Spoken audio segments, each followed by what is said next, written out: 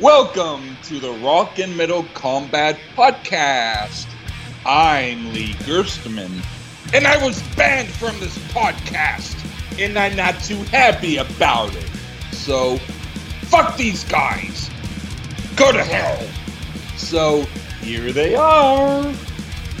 Dr. Fuck and Wadzilla. Enjoy. I know I will, even if they did ban me. Fucking assholes. Smack 'em a gob! It's me, Dr. Fuck, and with me is... Oh yeah, total alcoholic and Wadley. That was the most rich, enlightening crack of a beer I've heard on the show so far.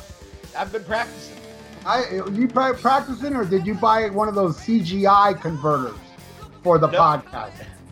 No, that's just an ice cold Rolling Rock tall boy. But it's all in the thumb, man. It's all in the thumb. Can you believe just about all the Rolling Rock you left here is still there? That's awesome. That's now I need to come back. Yeah. I had my band, my ex guitar player Pat here, the guy that came up with "Like a Man." He had a couple, but you left so many behind, you know. That's right. Hey, unless I got to buy when I get there. Stupid 911, you could have took it with you. No shit. Yeah. No shit. But anyway, hey, Ian, how you doing, bro? All right. You know what I just realized? I figure you're doing all right. You know why? Why's that? Because people that have big schlongs are always doing all right, and you got like a big wiener. It's not so much the wiener's big, but my hands are small, so it works out. Oh, see, I didn't notice that. All right, but keep sending those dick pics. But you know what I just realized today? We missed our anniversary. I don't even know our anniversary. When is our anniversary, Ian? I don't know the exact date, but I was just looking, as of June this year, we've been doing this show for 5 years now. Can you believe that shit? Half a decade. Half a fucking decade. Seems longer. We've been around almost as long as the Beatles, their recording career. I think we're going to outlive the Beatles. I don't know about that, man. People that drink too much with big schlongs die quick. No, I'm saying our legacy. I think people will, they might forget the Beatles music, but they'll remember the Rock and Metal Combat Podcast. That is true. Yeah. I'm bringing the facts. That's right. Anything going on, like an iTunes review or anything like that? No new iTunes review. Shucks. Yeah, what are you gonna do? But one thing I did realize. What did I got some email the other day, and I think it had something to do with iTunes, and it was showing me reviews that we've got from all over the world. Really? Yeah, so I'm too drunk to find that again right now, but I will find it again in the future, because I saw some real good reviews from England. There was one from Sweden. There's some really nice reviews, and some of them are old, but the way iTunes works, you only see, I only see stuff from America. I don't even think I get Canadian reviews. Like people might have left them, but I don't see them. I only see American version of iTunes. So, but once I find out how to access that, boy, I'll have a bunch of reviews to read. So that'd be awesome. Oh yeah, that's gonna be an episode in itself. Yeah, that's gonna be swell, but not today. Not today. Uncle Drunko's too fucked up for that shit. It's been a long weekend, long Labor Day weekend. Yeah, we haven't recorded at all. I was a little scared there about that hurricane, but I made a post on Facebook saying that the hurricane can kiss my big black ass, and I ain't got time for this hurricane bullshit. And I believe that hurricane is on my friends list. Yeah. And said, all right, let me not fuck with this guy. He seems serious, and he's got a big black ass. Yeah. But the hurricane said that Tim Bream kid is dead. Yeah,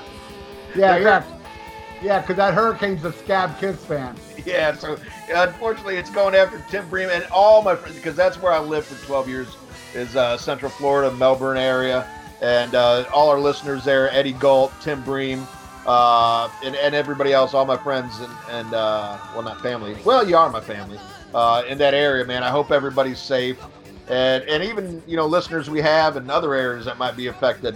Hope you guys are safe because you need electricity and internet to listen to this shit. Yeah, you do. So, best of luck to everybody, man. I hope this fucker slows down and don't kill nobody or fuck your house up too bad. Yeah, don't fuck with a scab kiss loving hurricane. I'm telling you. Yeah, no shit. This is what happens.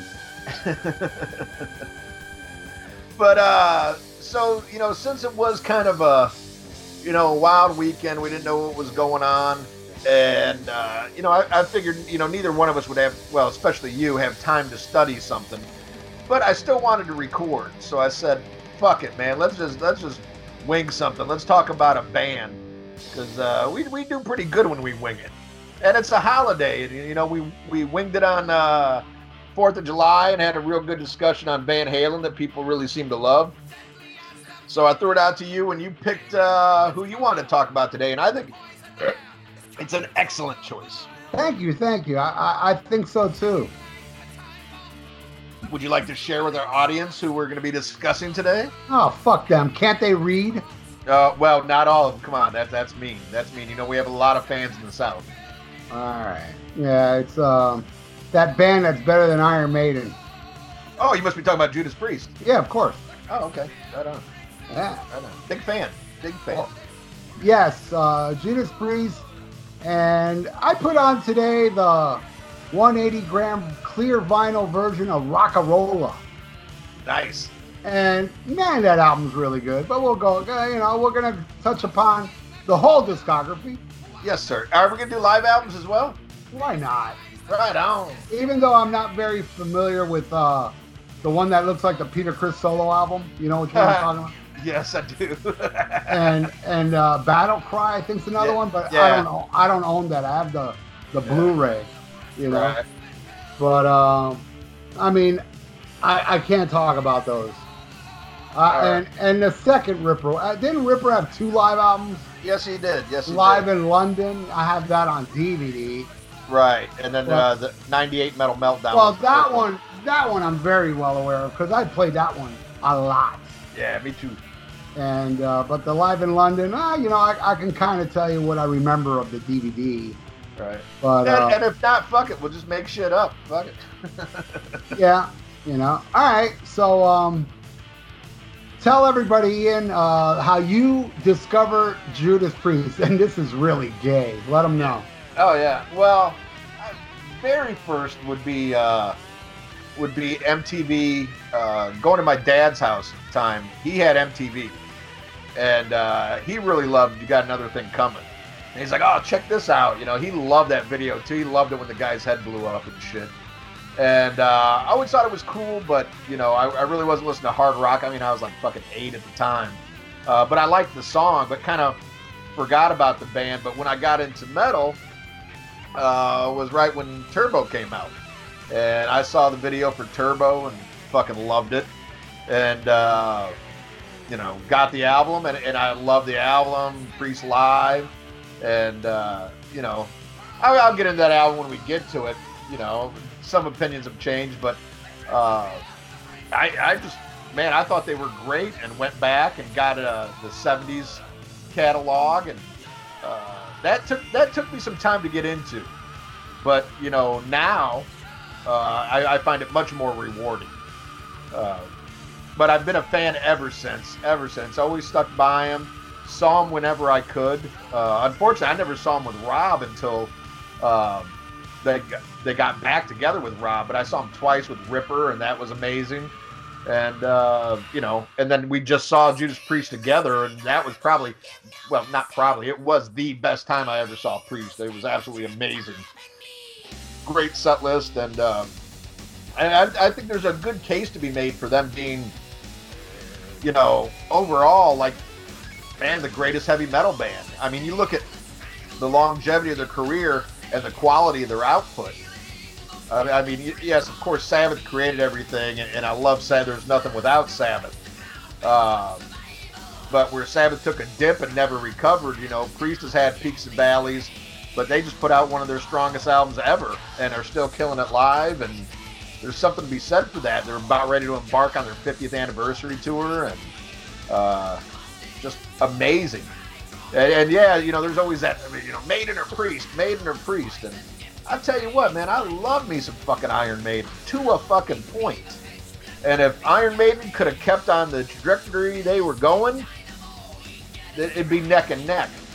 But man, they took a swan dive and have never recovered, in my opinion. So it's easy there. Priest beats Maiden. You know, and I watched, you know, I watched your album battles where you did the first Maiden versus Priest British Steel. And I dug that one. Yeah, I agree with you. I'd take Maiden on that. But if you go overall career, I'd take Priest every time. Did Iron Maiden win that one? Oh, it was a slaughter, dude. I think, Priest had one song or two songs? Damn, and you know how much I love British Steel. That shows you how fucking honest I am with my track-by-track battles. Yeah, if you haven't seen those, check them out, man. I've really been enjoying those. Yeah. You know, I mean, yes, I'll take the first Maiden album over British Steel, but not by much. So if it slaughtered it, that's, you know, it's all, you know, my track by track is the luck of the draw. Doesn't necessarily mean what's better than the other. I always pull for the one I don't like as much to win, which rarely happens. But I just finally did one where it was a complete blowout. Like, one album got no points. Wow. Yeah. It was the Ace Frehley solo album versus the Paul Stanley solo. I should have known. I should have known it was fucking Kiss. And I thought, I was thinking, you know, Paul's probably gonna get one because I like two songs off it. But man, when I put "Tonight You Belong to Me," the best fucking song on that album, and it's an incredible fucking song, against the great Anton Fig and "Rip It Out," I was like, holy fuck, Paul's gonna get shut out. You know, and he did. It's fucking overrated piece of shit. Oh, Kiss? Yeah, I agree. Yeah, Paul Stanley solo album. Oh. How about you? Did your brother turn you on to Priest? Yes, he did. My brother had Unleashed in the East in 1979 when it was a brand new album. Now, mind you, this is the time where I was really getting into music big time. It started in 78. Double platinum. It was, you know, when I heard I Want You. See, before that, you know, I was kind of like how kids are today, into singles. I would buy 45s. You know, kids today, I'm not talking about metal fans. Metal fans are different. But, you know, a lot of kids today just buy an MP3 of a popular song. And, right. And that's how it was. When I was a little kid, I would buy Little Willie by the Swede and Benny and the Jets, Locomotion from Grand Funk. You know, I just wouldn't buy albums. And then when I bought the very first album I bought, like, legitimately, that I bought with my own money was Kansas Left Overture. But still, that didn't make me like a diehard music fan. It was because of a movie, Heroes, with Henry Winkler, which, by the way, I rented it on DVD on Netflix, and it didn't have it on there anymore. I guess maybe because of copyright bullshit. Yeah. There's some movies where they do that, and that sucks. They redo them for modern release because they don't want to pay the royalties. No, and you also notice that a lot of movies on DVD and Blu-ray don't have the classic poster on it. You know, because, like, Slapshot's a good example. Right. And that's because they have bullshit with the artist. You know, they have some dealings with the artist. The artist doesn't allow it or wanted too much money or what have you. That I didn't know. I thought it was just like, you know, trying to change it for marketing purposes. I didn't realize it was an artist rights issue. I can't remember what movie it was. There was a movie. It's in one of those DVD extras I have where they were saying, yeah, we couldn't get the clearance from the artist who was greedy. And oh, wow. Yeah, so I think that's the deal with all movies. You know, because you got to also remember, a lot of these artists are dead, so they have greedy fucking relatives. Right. You know, like the state.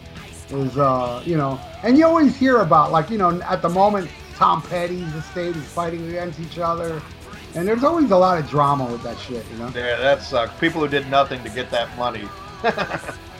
I know exactly. That's going on with, Prince's relatives. Arguing over that shit. And they didn't have jack shit to do with creating it, but now, boy, they sure got some fat pockets. And some opinions. I heard somewhere, like, there's a release of, like, a 4-disc, deluxe edition of Purple Rain. Let me tell you something. If Prince was alive, that wouldn't have been released. Prince was a stickler. I'm not a Prince fan. I'm not here to bash the guy, but boy, if anybody was anal about YouTube videos, it was Prince. Yeah. So he wasn't one to release shit.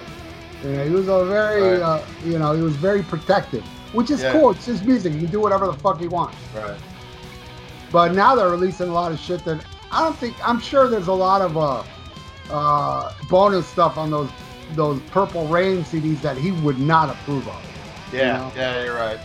So, for you Prince fans, it's pretty cool he's dead, huh? I'm just kidding.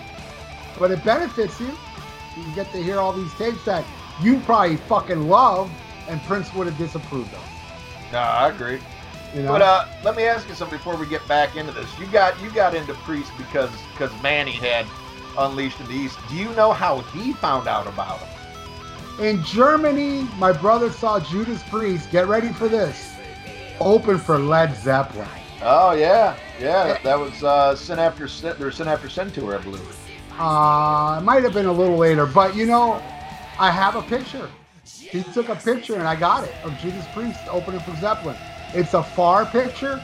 It's a stadium, but you can see a little. No, it was definitely not Sin After Sin because Rob was in leather. So it probably was Stained Class or Hellbent for Leather. Okay, well, I believe, and I could be wrong here, that Priest opened up for Zeppelin in Oakland, California. Day on the Green. You are correct. Wasn't that in 1977? I believe so. I believe that was Sin After Sin. That's in America. In Germany. Right. And I got, it was a hand-me-down too. He gave me the album. I mean, I discovered him while I was in Germany in 1979. And you gotta remember, like, at that time, like what I was saying before, Kansas didn't do it, but it kind of like opened the door for Electric Light Orchestra. Because then that was a band I started like looking for their records, but I still wasn't, to be a real music fan, you just don't focus on one band. And Kiss, oh my God, made me focus on other bands. Because Kiss was more hard rocking, and I started looking at, and then, we sold our souls for rock and roll, and because I needed I knew Black Sabbath scared me as a kid. I knew Paranoid, but it would scare me. And then I bought that album because it's a greatest hit. So I figured, this will represent him, which, as good as We Sold Our Souls for Rock and Roll is, it's kind of lame as the greatest hits. Even though my favorite song off the first album is Warning, which is a cover. But how long is that? Like 15 minutes and shit? Why are you going to throw that on our greatest hits? You can fit like 4 other songs on there. Like Symptom of the Universe instead of Am I Going Insane Radio. But anyway, and then, then I just started buying albums. Mostly new albums. Van Halen and Judas Priest. I blame those two to really make me focus on music a lot. I can't tell you which one more than the other. Probably Priest because I got really more into metal, but if you were a little kid in 1978 and you bought that first Van Halen album, that was heavy metal. It wasn't called anything else but heavy metal. And but Judas Priest was as far as like Kiss being a gateway band, Judas Priest was really a metal gateway for me because it made me, and it was the perfect time too because the new wave of British heavy metal just came a year later.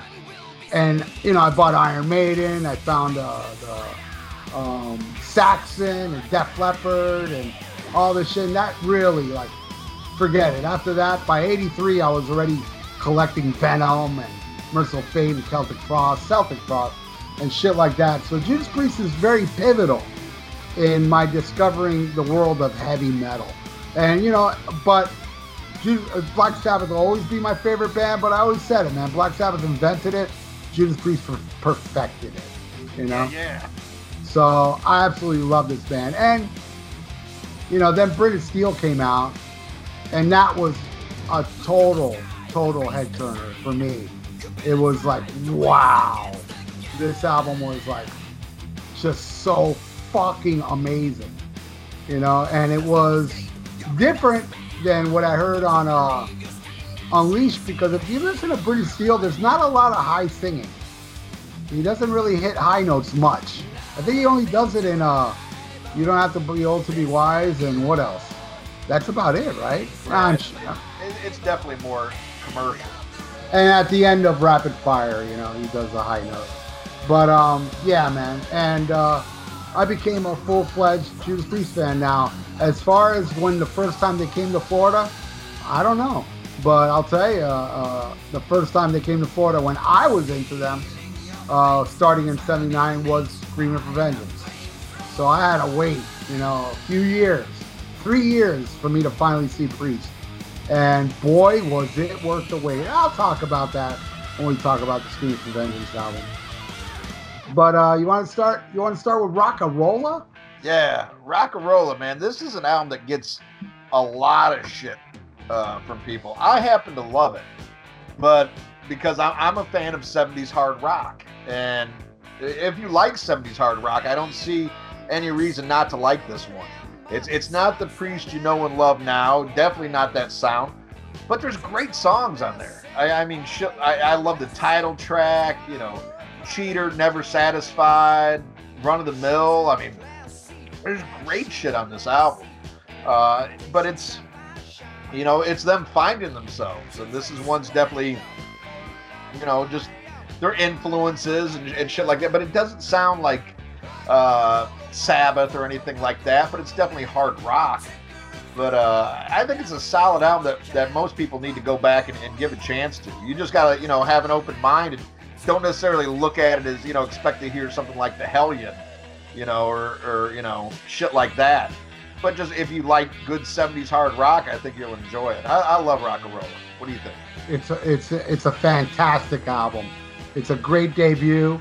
They didn't find their feet yet. It was, you know, there was some Atkins on. There was some Atkins on the next album as well.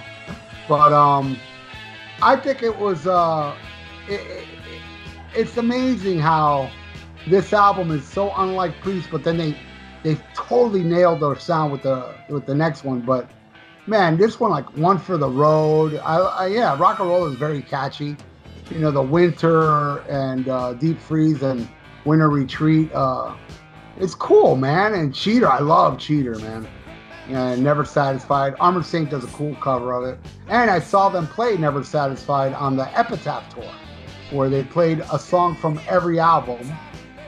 Run of the Mill will probably be my favorite on there. It's one of the greatest Priest ballads. And Dying to Meet You, Hero, Hero. It's just awesome. The alternative album cover with that demon with the bombs and shit. Oh, I hate that cover. I don't hate it, but I think it's really bad representation of this album. It doesn't match this album at all. That would be more of a, I don't know, British Steel type of album sounding, you know? Right.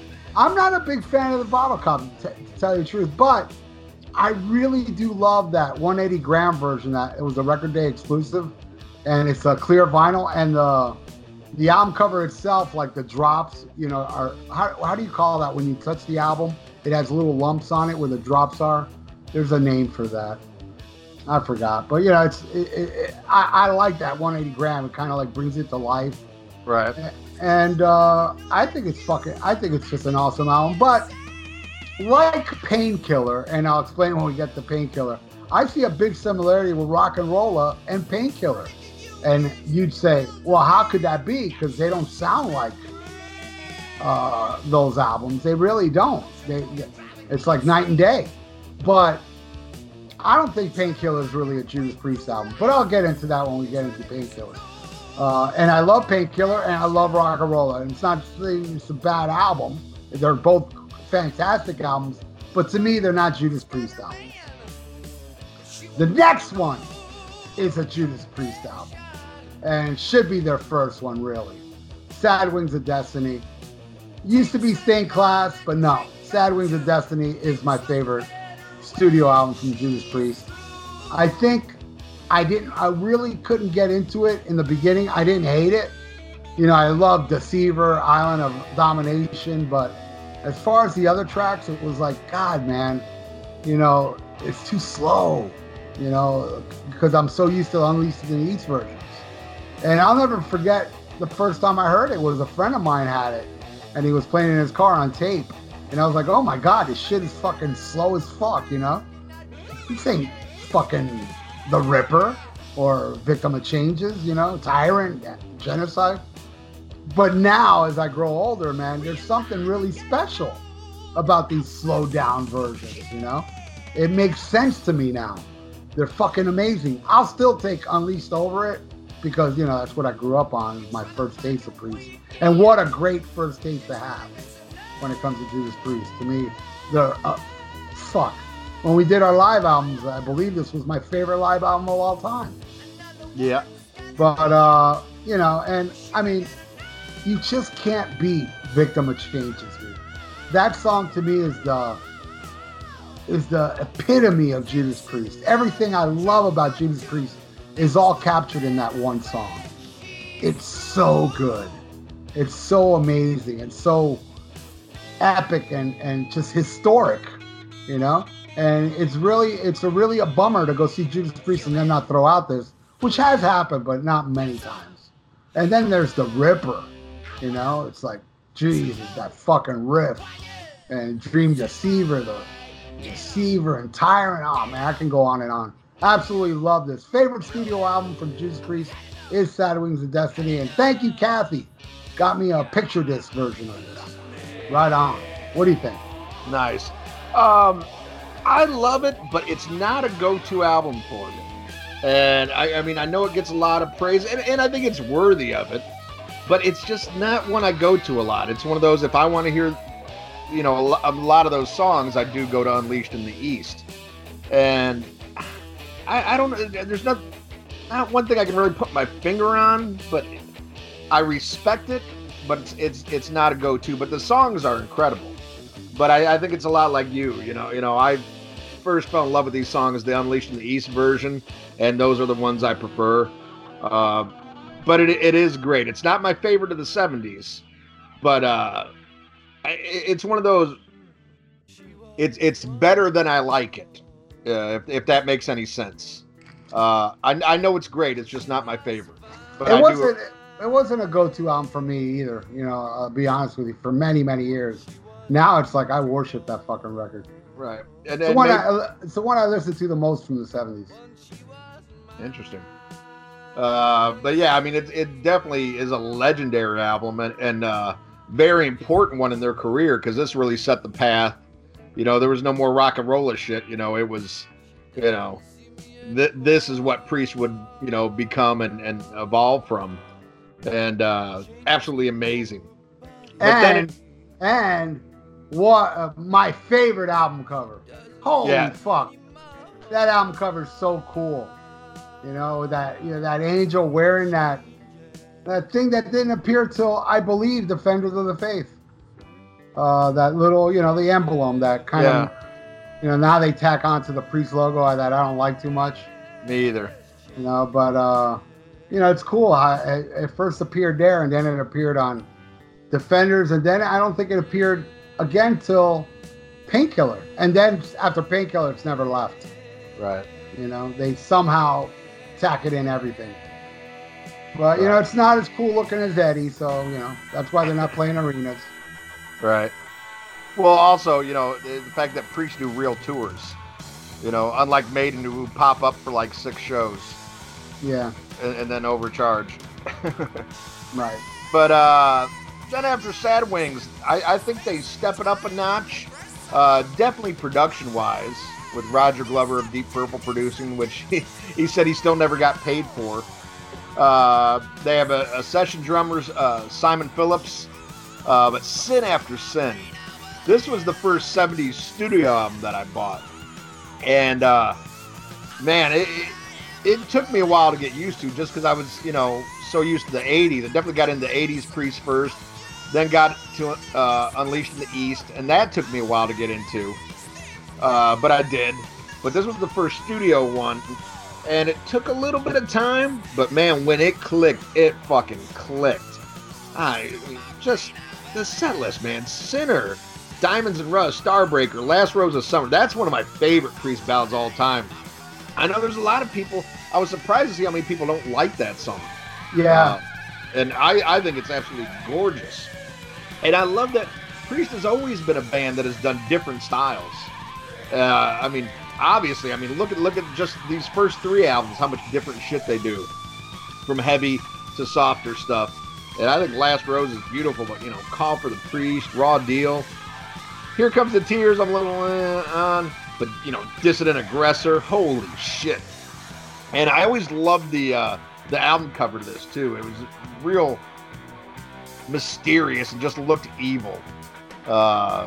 Really, really love this album. I want to get this one on vinyl. I don't have it yet.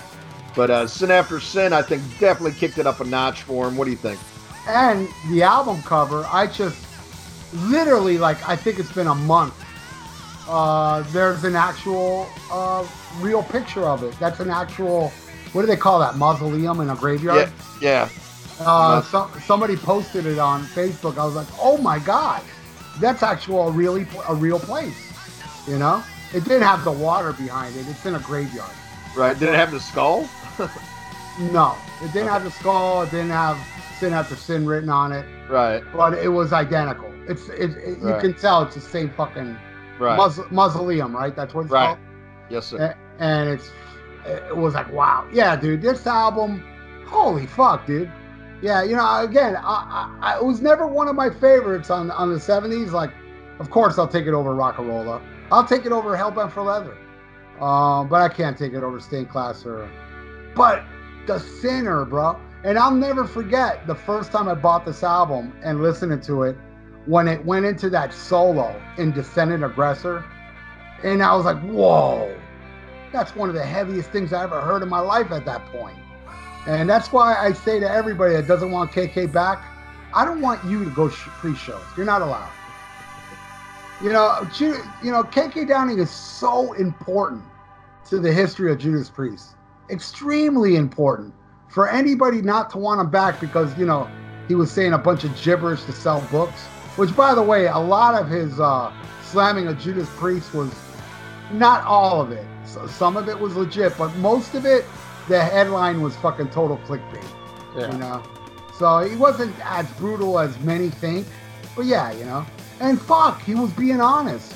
He was being honest. Hey, it's his opinion. He thought Ripper was better than Rob. Not a fucking wise thing to say, but, that's his opinion.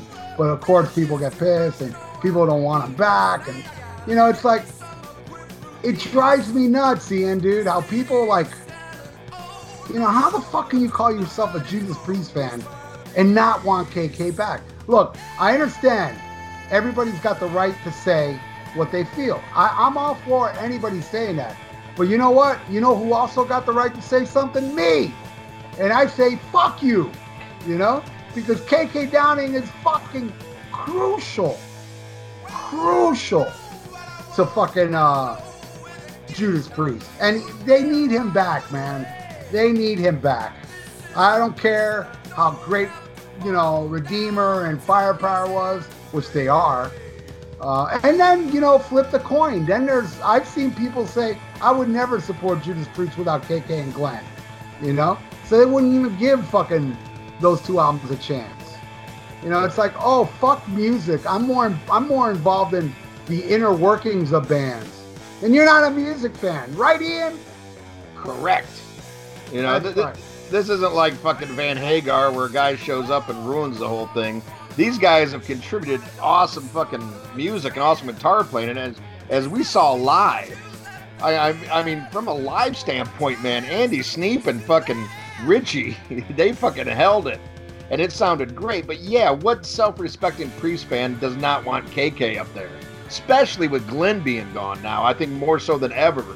Yeah. It would be great to bring him back. if it doesn't happen, hey man, if they come around with Andy Sneap again, I'm fucking there because they did a phenomenal job. But, you know, if I had my druthers, man, get fucking KK back in a heartbeat. I want him back so bad. I'm not gonna boycott Priest. I'll still go see Priest because they're still releasing amazing music and doing amazing shows. But you know, my love for Priest wants him back. You see, I have real love for Priest. You know what I mean, Ian? Like the real deal. I don't give a fuck if fucking KK was talking about how, you know, Rob Funk Monkeys. I don't care what he says. You know, I want him back in Priest. I want him back because Descendant Aggressor, bitch. Fuck you. You're not a fucking fan. And how about Call for the Priest? Oh, hell yeah. Fuck. Like, I think, you know, I know somebody will contest me because that's how social media is. But for my money, that's the first double bass fucking drumming on a metal song. Fucking amazing. Oh, yeah. Simon Phillips' drums on this album are incredible. Yeah, and it's a shame. Simon Phillips was offered to join Priest, and he didn't want the gig. Right. He said, I'll do the album, but I ain't doing the gig. Yeah, I mean, he's turned out to have an amazing career, you know, as a session drummer. And I saw him, well, I think you saw the tour too. Saw him play for The Who in '89. He was the drummer. You know what, Ian? That was the Tommy thing, right? They did at select shows. They played Tommy all the way through. I don't think every show. All right, I saw the one with Tommy, and right. and you know, smacked me with a whistle. I did not know that was Simon Phillips. I never thought I saw Simon Phillips live. Yeah. Wow, yeah. That was him, huh? Yep. That's awesome. That guy. Who do they have now? Zach Starkey? Ringo? Yes, for The Who, yeah. Fucking amazing. I'm about to go see The Who again. Right. I just saw them, their 50th anniversary. They're coming back. Fucking amazing drummer. That kid is amazing. Hard to believe he came from Ringo. I'm just kidding. I love Ringo. But he's a great drummer, man. Yeah. He's like technically better than Ringo. You know? Just badass. But yeah, Sin After Sin, bro. Fuck yeah. That's another glowing example why my Priest is 70s Priest. You know, and may I say, I heard like Point of Entry and I believe Screaming for Vengeance before I heard all the 70s Priest catalog. So it's not like, you know, I discovered them through the 70s. No, I discovered them with Unleashed and British and Point of Entry and Screaming for Vengeance. Those were my first Priest albums. Right. Then I went back, you know, because I was a poor kid. And it was hard to come by back then, those early albums. And then we go to the fourth one. Woo. I can't believe I'm still alive. How much I love this album. This album rules. Now, you know, and we also forgot to mention that Sin After Sin was the first album with no contribution from Al Atkins. So, Pure Priest. And here we have Pure Priest again, except for one cover. Better By You, Better Than Me. Spooky Tooth. Yes. Yeah, dude. Exciter. White. I mean, the whole album. Fuck it. I don't have to read it off. The whole album. And to me, like, I did on my channel, like, my top 10 Judas Priest songs. And I had to, like, separate the 80s and 70s. And what made, I don't know, maybe it was 10 on my list. I don't know. But, man, Hero's End has to be, like, the most underrated Judas Priest song. Nobody talks about Hero's End. That song is fucking amazing. Then you have their Stairway to Heaven on here, Beyond the Realms of Death, which I don't know if you're aware of this, Ian, but you know who wrote the guitar parts for this song? Jesus? Les Binks. Oh, yeah. I did hear that. Yep, I forgot about that. Les Binks wrote this whole song, and then he gave it to Rob, and Rob put the lyrics. Very underrated drummer, man. Very underrated. An amazing drummer. But, and, you know, probably my favorite Glenn Tipton solo. It's so emotional and amazing. And, wow. And for a long time, this was my favorite Judas Priest album because I wasn't like you. I wasn't going to Sin After Sin much. You know, it wasn't a go-to album for me back then. You meant Sad Wings. I meant right? Sad Wings. That's what I meant. And but then, you know, I started getting into Sad Wings a lot. I went through a phase of nothing but Sad Wings for months, and I was like, nah, dude, this is the best fucking Priest album, you know? But still, this one's a close second. I still hail Stained Class. This is when, you know, a lot of people think this is when they went into the whole leather mode, but no, they were still wearing the Furley stuff. It was KK Downing, bitch. The Furley, like Mr. Furley? Yeah, the Furley stuff. Fucking Rob Halford with a sash, you know? Fucking weird. But, you know, you can see it on YouTube. They played Japan during this era, and they were dressed all funky, except, you know, KK was all in fucking black, and he had a little leather on. KK was and he does mention that in the book. He was the first one to wear the leather in the band. But, you know, you KK haters wouldn't know that because, you know, you suck. But I was gonna say they're gay, but you know, I'm also sensitive PC now. But oh man, I absolutely love that Invader, the title track, Savage, fucking Saints in Hell. I don't give a fuck how fucking cheesy those lyrics are. They're amazing. And of course, the proto thrash epic Exciter. Fuck yeah, Stained Class. Another glowing example why 70s Priest is the best Priest. Thank you. What do you think of Stained Class? I think this is my favorite Judas Priest album of all time. But much like you, another one was my favorite. But this one overtook it, I would say, in probably about as long as we've been doing this show. About the last 5 years, I came to the realization that this is my favorite Judas Priest. And it's solid. There's not one song on here I don't like. And I think they're all exceptional. And I think, I don't know, I can think of maybe 3 Priest albums where I love every fucking track. Every fucking track. And this is definitely one of them. And I love the cover too. I've heard people make fun of this cover. I love the fucking cover. Yeah, it looks like Destro from G.I. Joe, but it looks fucking killer, man. And shit going through his fucking head, and oh man. And you know, pure proof that, you know, if you listen to this and you blow your head up, you're a fucking idiot, you know, because I've heard this album about a gazillion fucking times, and I'm still here, you know. This music makes me want to live. Don't make me want to fucking die. I would figure it'd be Turbo to make fucking Priest fans kill themselves. Well, I can think of something even worse than that, but hey, you know, we're all still here, except for the dumb motherfuckers. But man, I mean, what can you say about this? It's just amazing, and I just, out of all the albums we talk about, this is the one I encourage you, man. You know, if you haven't heard it, you know, what's wrong with you? Check it out. And even if you have heard it, but you're like, I don't know, that didn't grab. Listen to it again. Listen to it again. Put some headphones on. Get fucked up. Jam this shit. You know, just keep the shotgun out of reach. You know.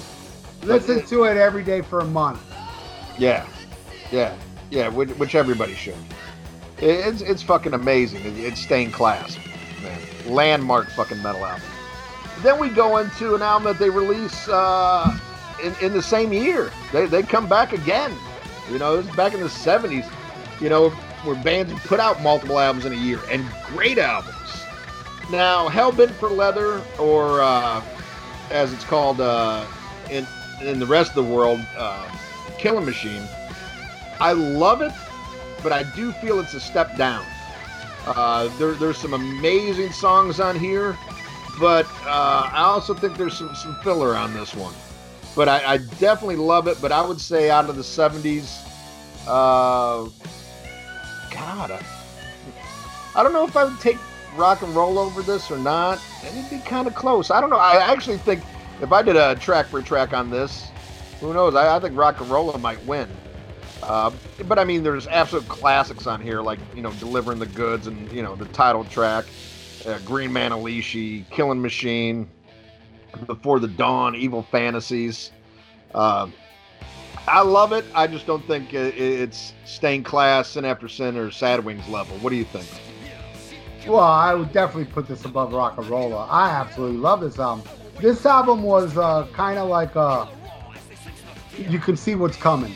Right. You know? They went for a more commercial type of feel, even though they stuck to the metal, integrity. Delivering the goods. What a great opener. Amazing opener. My title track, Hellbent for Leather, is so good. It's such a perfect, short but to the point song. I love Burning Up. I love the vibe. It's just a cool fucking song. Amazing cover of Green Manalishi. Wicker Man is awesome on here. And my favorite Judas Priest ballad, Before the Dawn, with the amazing KK Downing solo, which is so good. Evil Fantasies. Just love it. I absolutely love what?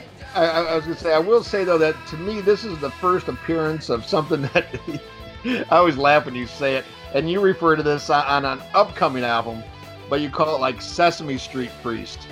Yeah. But I think you get a little taste of that on this with something like Take on the World. To me, it just, they're better than that. They're better. It's too simple, too dumbed down. For a band that's got, you hear a song like, especially, the song that followed, Hellbent for Leather, and then you go to Take on the World. I don't know. That's when they do that kind of sing-along happy shit. I don't know. That's just not what I want out of Priest. Well, Take on the World is a blatant attempt to, get a hit. Right. It was very much inspired by We Will Rock You by Queen, and they wanted to go that route. They wanted Queen. Something we forgot to mention. That song Epitaph on Sad Wings, dude. If that's not Queen worship, I don't know what it is. I didn't mention that on purpose. Yeah, no, and I agree. It's not a good song. I'm not a fan of Epitaph either. But I agree 100%, though. That's total Queen influence. Yeah, and this one, too, Take on the World. I'm not the big... I don't hate the song. To tell you the truth, I don't hate it. Maybe it's because of sentimental reasons or what have you. But, yeah, it's my least favorite on here. And it's not... I wouldn't go as far to say it's a cool track. I would never add it to a mix or play it on my radio show. That's for sure. But, That's all you need to know right there. Yeah, it's just... And that's my point, when I talk about Thrash or Die and talk about, bands that, when they think, oh man, we got to get a hit, it's like, no, you don't do that. You play from your heart. You don't give a fuck. The main thing is that you like it. You play something that you like. And you don't care if it gets popular or not. You just got to, stay true to yourself. And I feel like this album, straight from that, would Take on the World, and Evening Star to an extent, but I love Evening Star. But Evening Star's kind of commercial as well. But I love it. I love Hellbent for Leather. I love all 73. Be my second least favorite. I would say Rock-a-Rolla, how much I love it. Then this one, then Saint Class and Sad Wings. That's my order. All right. Well, the next one is the legendary Unleashed in the East. This is considered one of the greatest hard rock metals of all time, one of the greatest live albums of all time, even if it's semi-live, but for good reason. It just sounds amazing. And to most people, these are the definitive versions of those songs. And, and then you look at the album cover, and that is the Priest that people would, come to know and love, that metal-clad image. And this was my first 70s era Judas Priest album. I remember getting this. I bought it on cassette at a used record store, and I used to... Do you know what a penny saver is, Ralph? No. It's like a little magazine, or like paper that's got sales and stuff like that. And I had a route, I'd pass it out. I'd be up at 5 in the morning, and I'd have my Walkman on, man. And I just, for months and months, listened to this every morning. like trying to get in. At first, I had to force myself to get into it because I love Judas Priest so much, but it was so different. But then when it clicked, and man, I'd sit there, and that's what I did. I used to pass that paper out before school, and that's how I got money to buy other used tapes and shit, because it's the 80s. I was buying cassettes.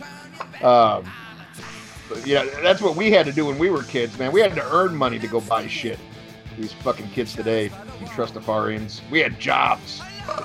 we were child labor. Yeah, I had to cut lawns. Yeah, but that's what we had to do to get fucking metal, and we did it. But, man, this one, like I said, once it clicked. And, I mentioned previously, I think that's why I have a little bit of a harder time with Sad Wings, even though I do appreciate it for what it is. When I hear any of those songs, this is what I want to hear, and in particular, Victim of Changes. I mean, that's the only version I ever want to hear. I love the studio, don't get me wrong, but once you've heard that live version, there's no going back. There's just, that is the definitive version, and it's that way with a lot of these songs, but the set list is so good. I mean, I do wish there was a little bit more from Stained Class on here, but, Sad Wings is very well represented on this, and it's purposely, by the way. Purposely, what's that? Because of that record company, and they don't own the rights. Yeah, Gull Records. Yeah. So by re-recording them live, they get and Sony they get money from it because they don't get nothing off those first two albums. Yeah, I think it was Gull in the UK, and in the US it was on Tamla, which is a subsidiary of Motown. Kiss Alive 1 and Alive 2. Those are great live albums. Oh my God. Doctored Up in the Studio. A million Wasp Live in the Raw. There's a lot of live albums I love that are doctored up. And if these are the results you get, I don't mind you doctoring up because this shit is fucking perfect. I still feel like I'm listening to a live album. I still feel like I'm in the front row. It's just amazing. And I know when we did our top live albums, I think I had this at number 2 and I had Motorhead at number 1. But I think given some time, I think that was, right around the time Lemmy died and stuff, and I was listening to it nonstop. But I think if I'm being 100% honest, this is probably the greatest live album of all time. I love No Sleep to Hammersmith, but this one, oh my God. Incredible. And it changes all of these songs. I really believe that once you hear these versions, it's hard to go back on every song on here. Just a masterpiece. Ralph?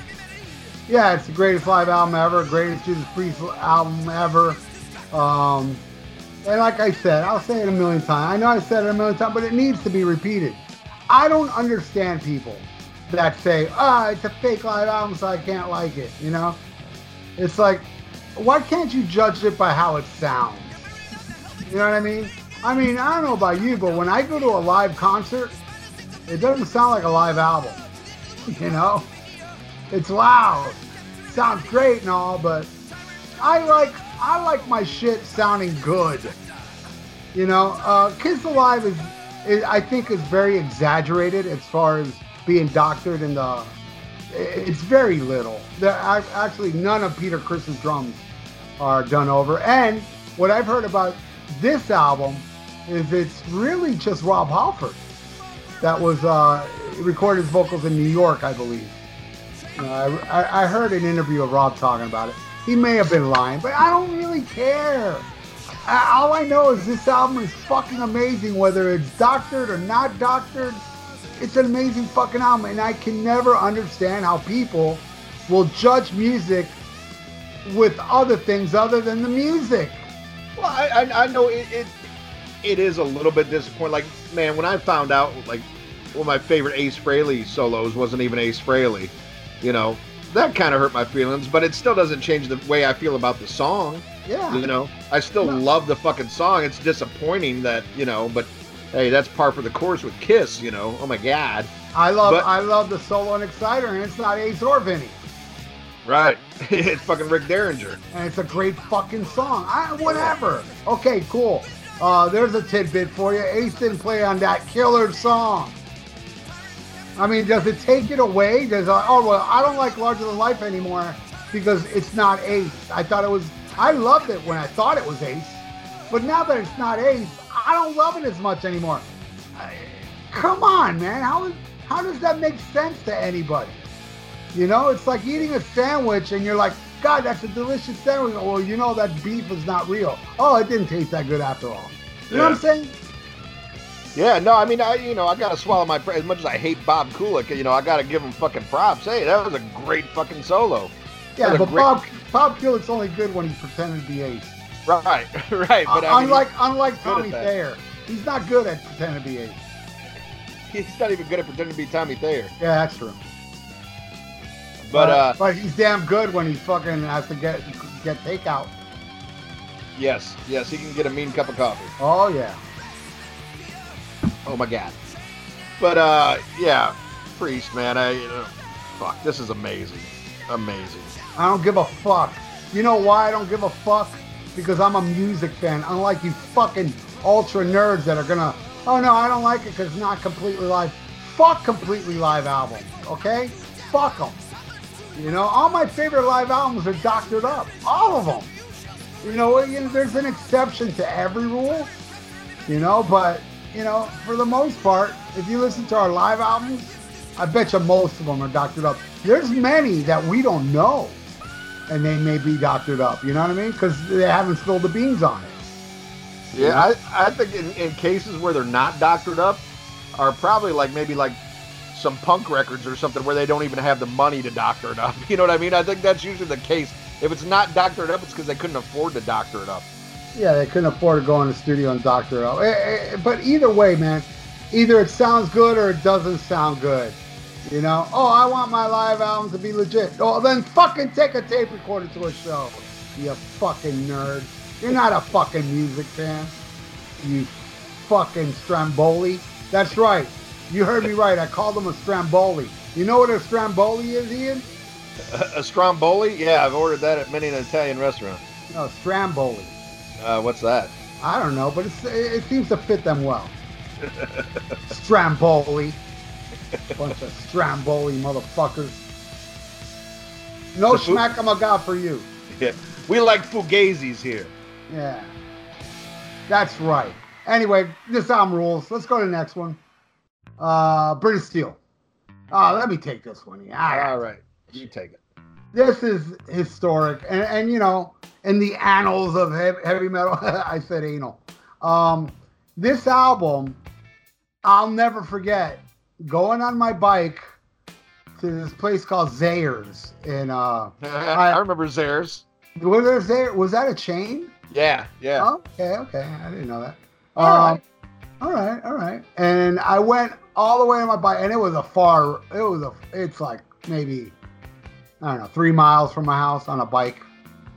Hot Florida day. I'll never forget it. I got this shit I don't know, June maybe. Or, I know it was very new when it came out. And I remember, I'll never forget it. I remember seeing it. I didn't have the money.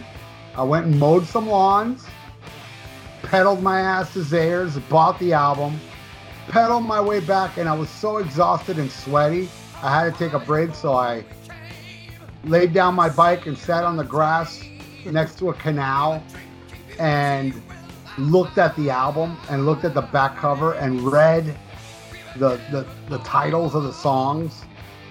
Breaking the Law. Before I haven't heard any of these songs yet. Rapid Fire, Metal Gods, Grinder, Steeler, The Rage. I'm like, oh my God, this is gonna, I'm getting back on my bike. I pedaled my ass home, and oh man, you want to talk about fucking life changer, man. And in my opinion, Judas Priest, as killer as their albums are after this, none of them match the greatness of British Steel. This one, I'll take it over fucking Hellbent and fucking Rock'n'Rolla, not the other. I think it's a fucking great, it's the perfect album for the perfect time. It was, the new wave of British heavy metal, even though you can't really put Priest in that category since they weren't new. at this point. They're already like 6 years old, even older, but their recording history is 6 years old already. And God, it's just such a great, fantastic fucking album. So great sounding. You know, I don't know shit about production. Maybe you'll tell me some shit that's wrong with it. But I just think it sounds phenomenal. And I really love United, the song that everybody hates. And it's pretty much Take on the World Part 2, but much better. I really love that song. It's nice, melodic, call to arms. You know, I just love it. I just love this album from start to finish, and I was so happy, you know, to see them play this completely live at the Hard Rock, where it was professionally filmed for the 25th anniversary or 35th, whatever it was, DVD. And it's, oh man, watching that DVD captured that night perfectly. And a side note, I wore my Thrasher Die shirt. I never wear my band shirt, never did. But I did that night because I was hoping I'd come out on the video. And you look, Thrasher Die in a Judas Priest video.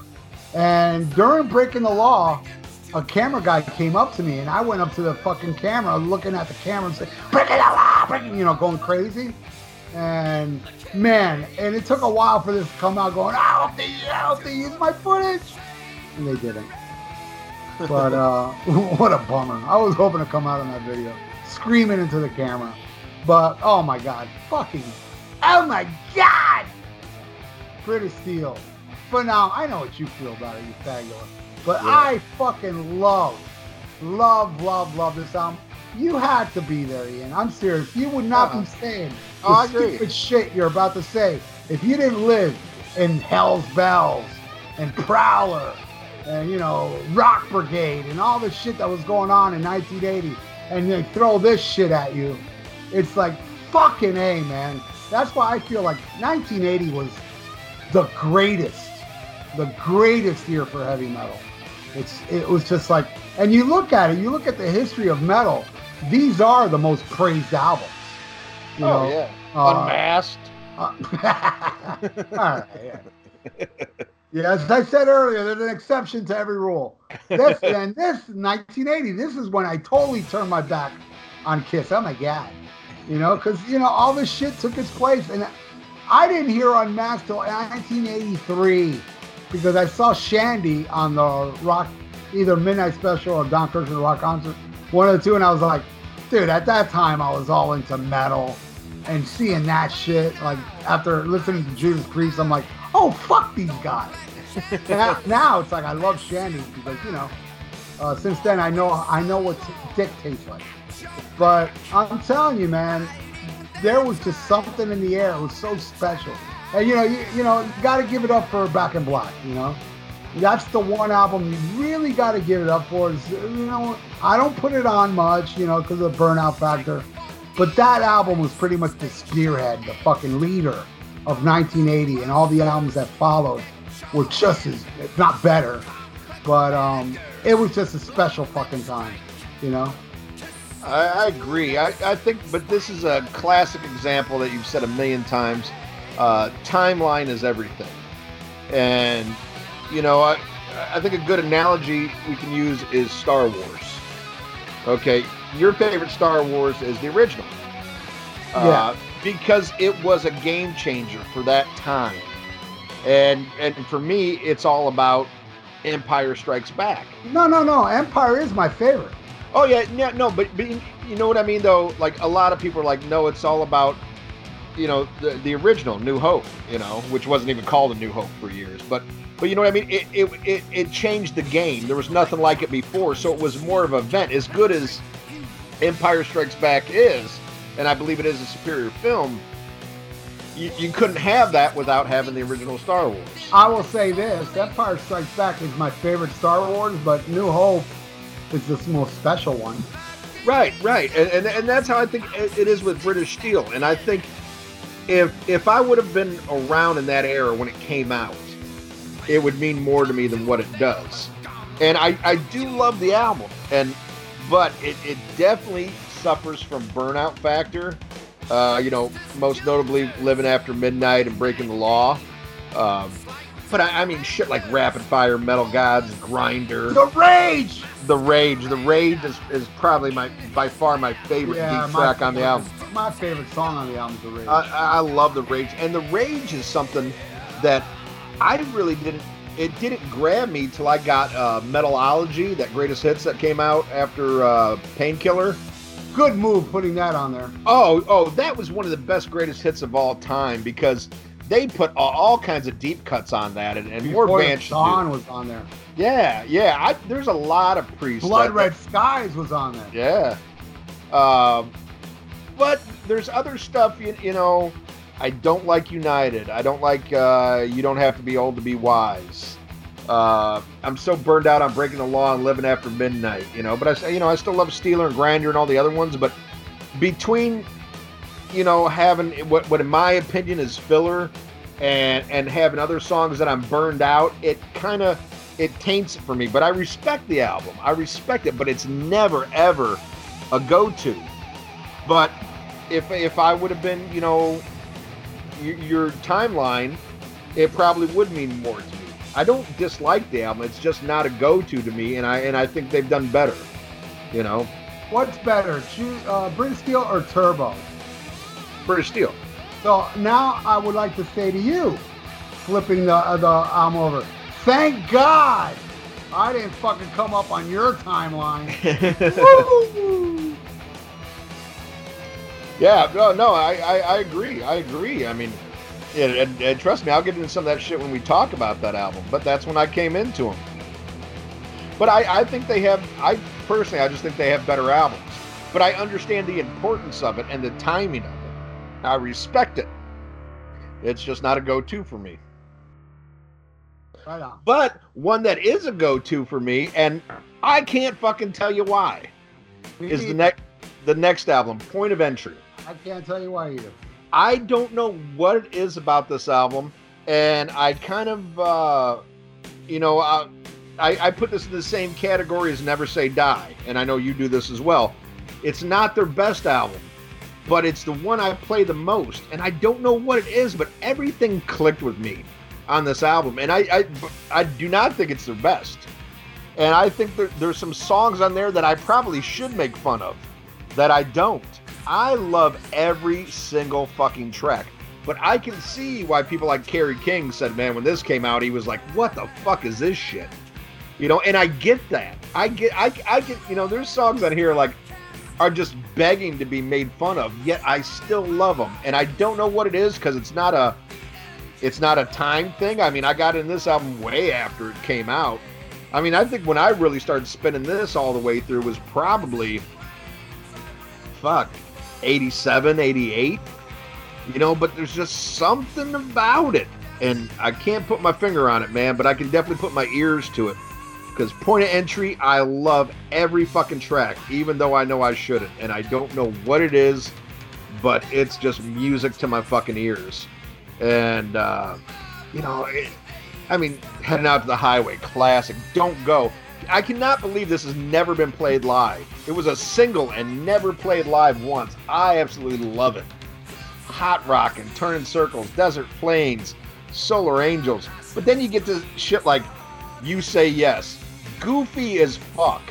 That chorus is terrible, but I love it. All the Way, Troubleshooter, On the Run. They're not classic songs, but I love them, and I don't know what it is, and I will take the cheesy American cover over the original British cover any day of the week, and they both suck. But I love it. I mean, that's just what I know, is that, you know, that old school printer paper spread out amongst the desert, man. But there's just something about it. I absolutely love Point of Entry, and could be one of my most listened to Judas Priest albums still to this day. It's definitely a go-to. What do you think? Yeah, talking about timeline, if this came out in 86, I probably wouldn't like it. Right. You know? It was perfect timing for me. I knew it wasn't as good as British Steel or Unleashed. I knew it when I first got it. But I still loved it. It was them doing, I guess the same reason I love Dynasty. You know, I knew it wasn't like the older stuff, the more hard. It's a total commercial, you know, sellout album, as you will. This is not traditional Priest. Solar Angels to an extent. But this is what I love about Judas Priest. How they can take a turn like this and, and make it work. Not like, like your loads and reloads. And yeah, like some of the singles, shut up, Ian. But as a whole, those are terrible albums. But it's them doing their point of entry, you know what I'm saying? Yeah. It's Metallica. See, only their point of entry was an asshole. That's right. And I'm sure that's what Rob meant from this title. But the point is that something about Judas Priest, when they take chances, not all the time, but most of the time, it works. And this one works. It was, and you know what? I also have to, and I never thought of this till right this second. I also have to thank Cheap Trick for me loving this album, because of Cheap Trick giving me that pop sensibility. If I was metal like Kerry King, I would scratch my head and think, what the fuck is this shit?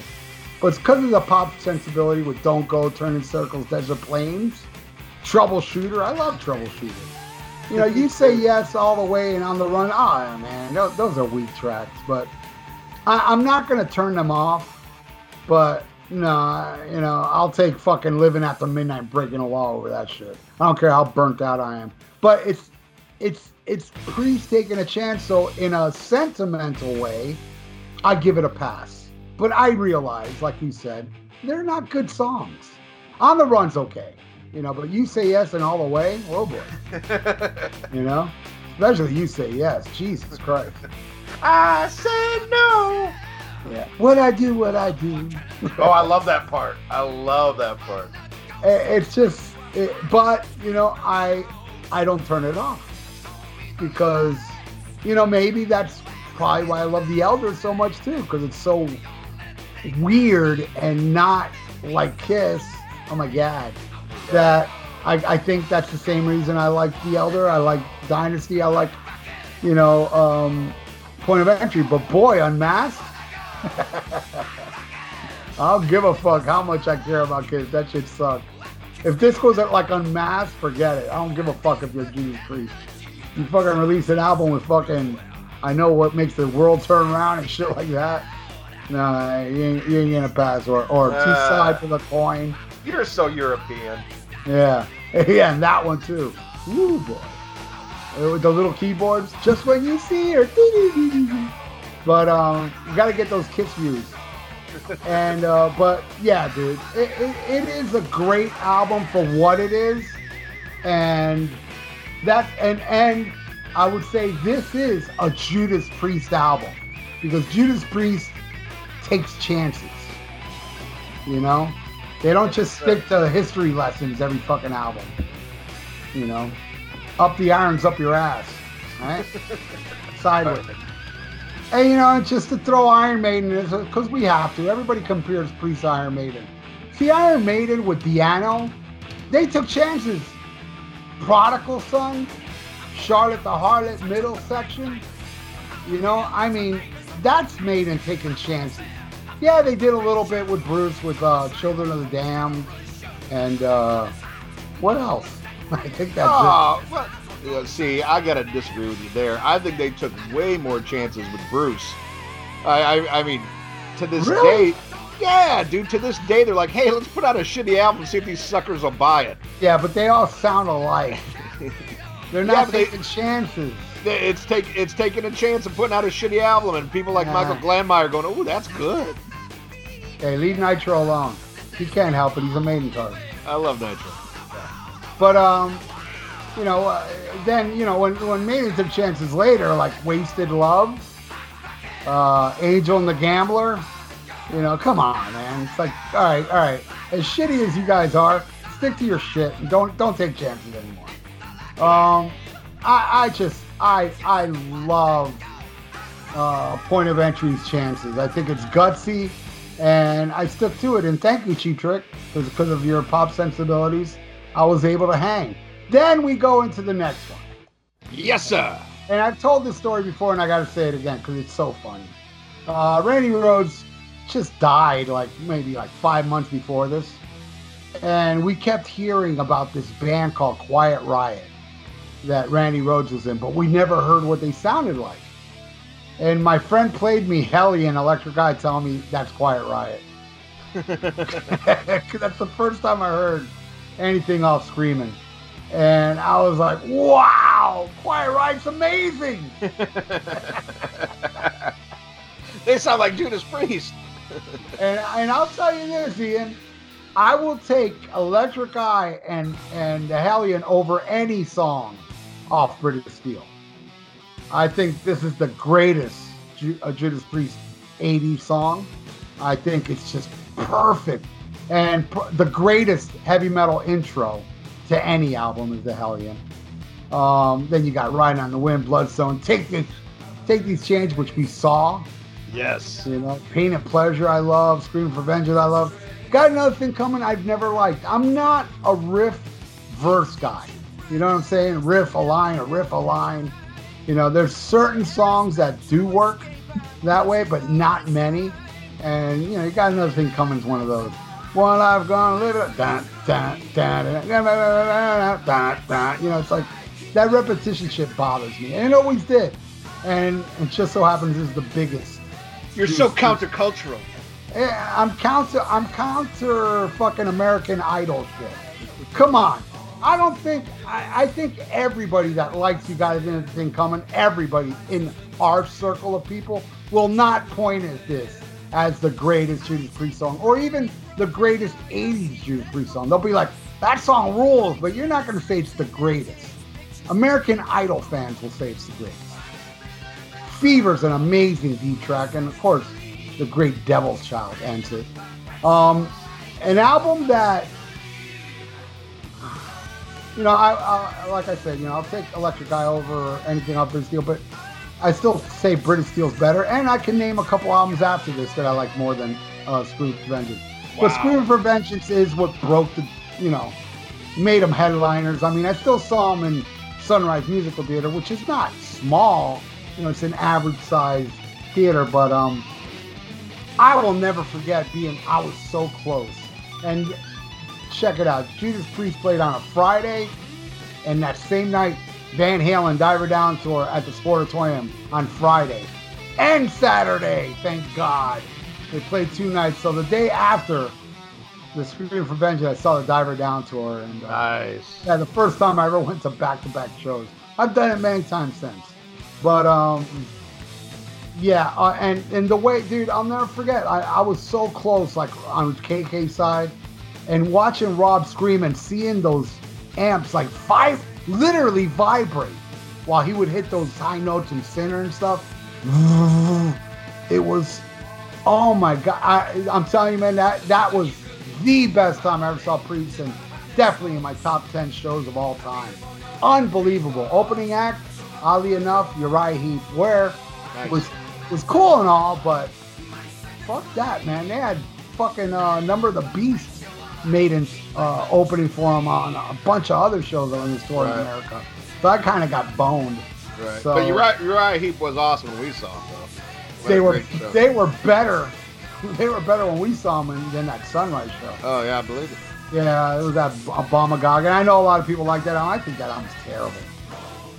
Great album cover, but just a terrible album. But and very unmemorable. I remember seeing Bob Daisley and Lee Kerslake on the same stage I saw Randy Rhoads and Ozzy Osbourne a year or two prior with Rudy Sarzo and Tommy Aldridge, which is a weird thing to see. I saw the original Blizzard of Oz on the same stage, but just separate shows. Yeah. But anyway, and you know what's funny too? I don't know if I ever said this. When we went into the show, I went to the show thinking Maiden's opening. We all did. And on the balcony of the theater, there was a big banner for Iron Maiden. Oh, well, it was way before the internet and shit. So. Yeah, so you had like fans there. Oh, you know. Yeah. I imagine that'd be, you know, as much as I love you, as I love Uriah Heep, to think you're seeing Maiden around that time. I mean, you know, it was sucky for me, but I'm sure it was worse for the people that took their time to make a banner. You know, I'm sure they were like, "Oh, what the fuck." That's the good shit before they became Emerson, Lake and Maiden. Yeah. Oh man.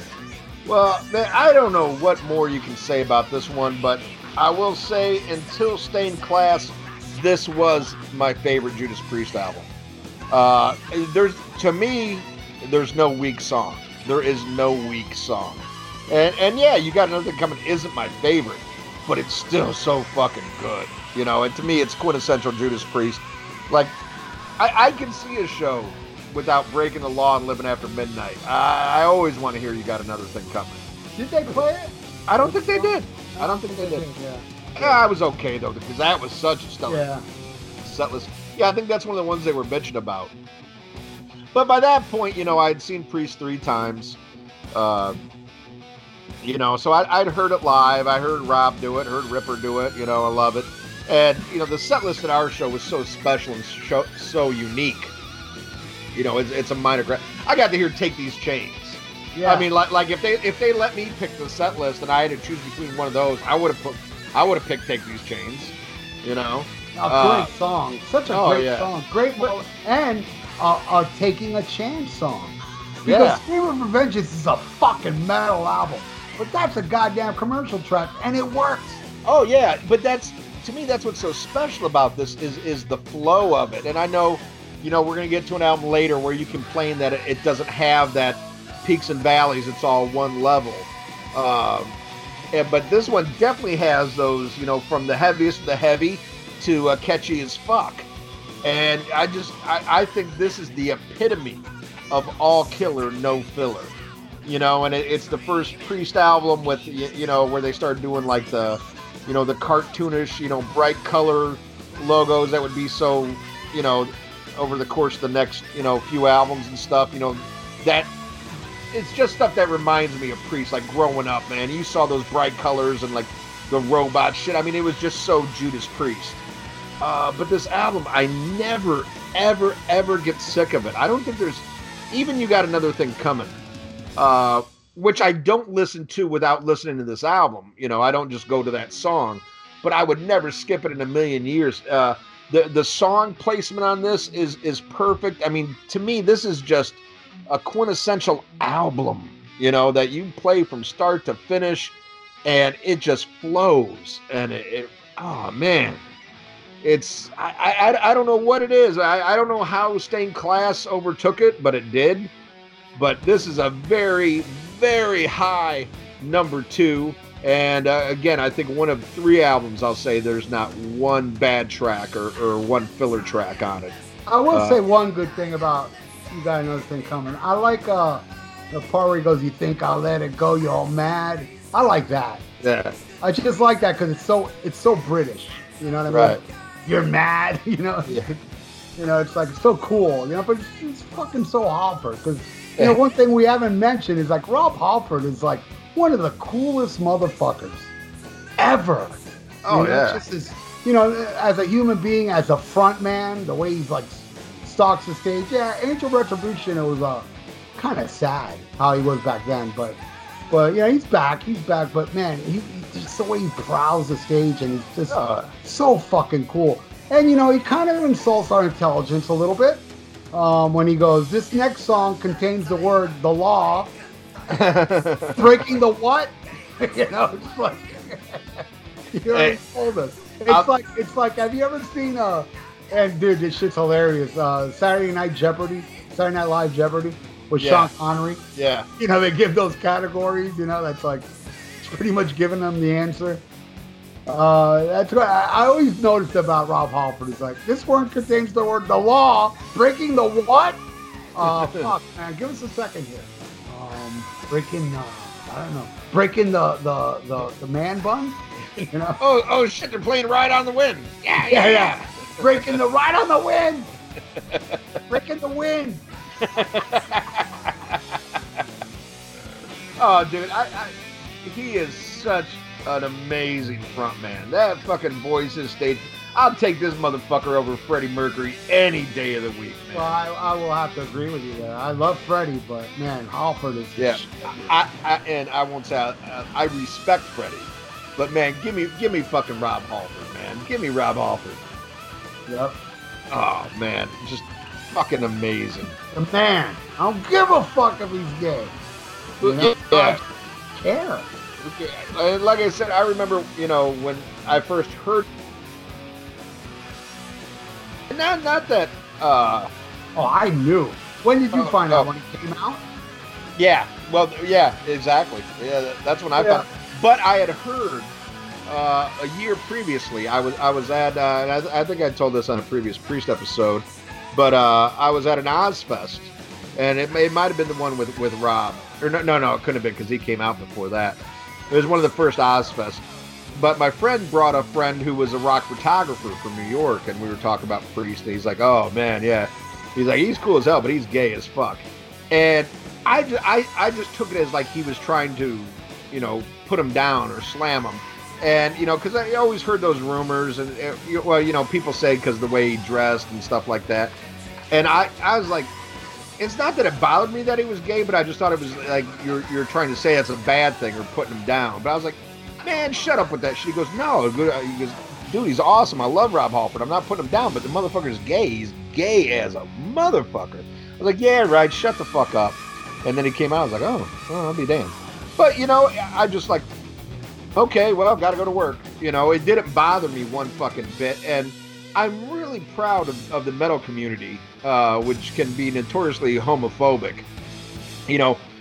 And which is funny, where you have a lot of bands that dress like fucking women, to be homophobic.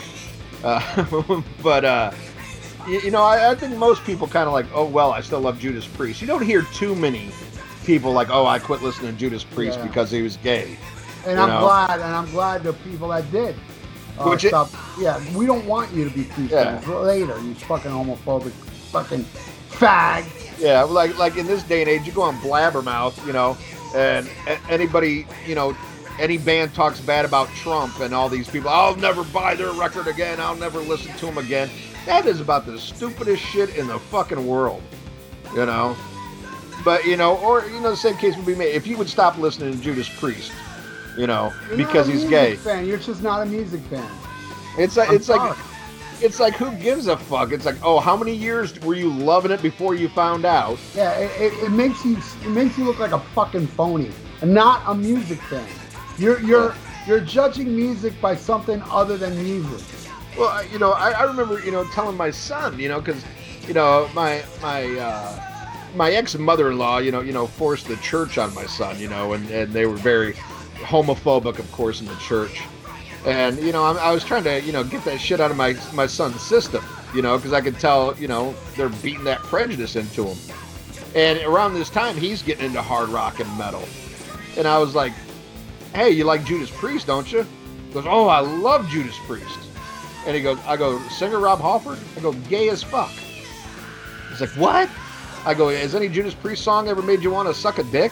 He's like, no. I'm like, well, then what the fuck do you care? Yeah, exactly.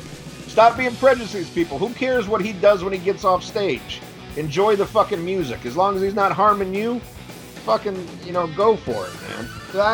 To me, that applies to people that don't want KK back because of what he said. People that don't like live albums when they find out it's not a real live album. And people that don't listen to Judas Priest because Rob Halford's gay. You're all not music fans, and please skedaddle. I don't want to be your friend. Yeah. I could have said it better. Skedaddle like a bitch. Yeah. Don't walk away because men walk. Bitches skedaddle. I swear, I'm not gay, but, all these people that stop listening to Rob Halford because he's gay, my fantasy would be that me and Rob Halford, raped them. Oh, I'd be right there, Double penetrated, one in the mouth and one in the butt. Hell yeah, I'll take the mouth. Fill that motherfucker out like an application. I'll take the mouth because Rob wants the butt. And I love Rob, and if whatever he likes, he gets. Like I said in that Rob Halford interview, I think more veiny big cocks for Rob Halford because it makes him happy. And I love Rob Halford, and I want him to have all the cocks he wants. Fuck yeah, suck that cock, Rob. Here. Cool. Fuck yeah. Cock, it's what's for dinner. Right. All right. He's backstage, more chicks to pick. Exactly. All right, well, this brings an end to part 1 because it's a big-ass discography. And we got a lot more to talk about when it comes to the metal gods. Oh, yeah. So give them the farewell, Ian. That's your job. Do something. That's right. If you like this, and goddamn it, you better, because this ain't fucking Emerson, Lake and Maiden. This is Judas Priest. Come back next week when you hear part 2, only right here on the Rock and Metal Combat Podcast.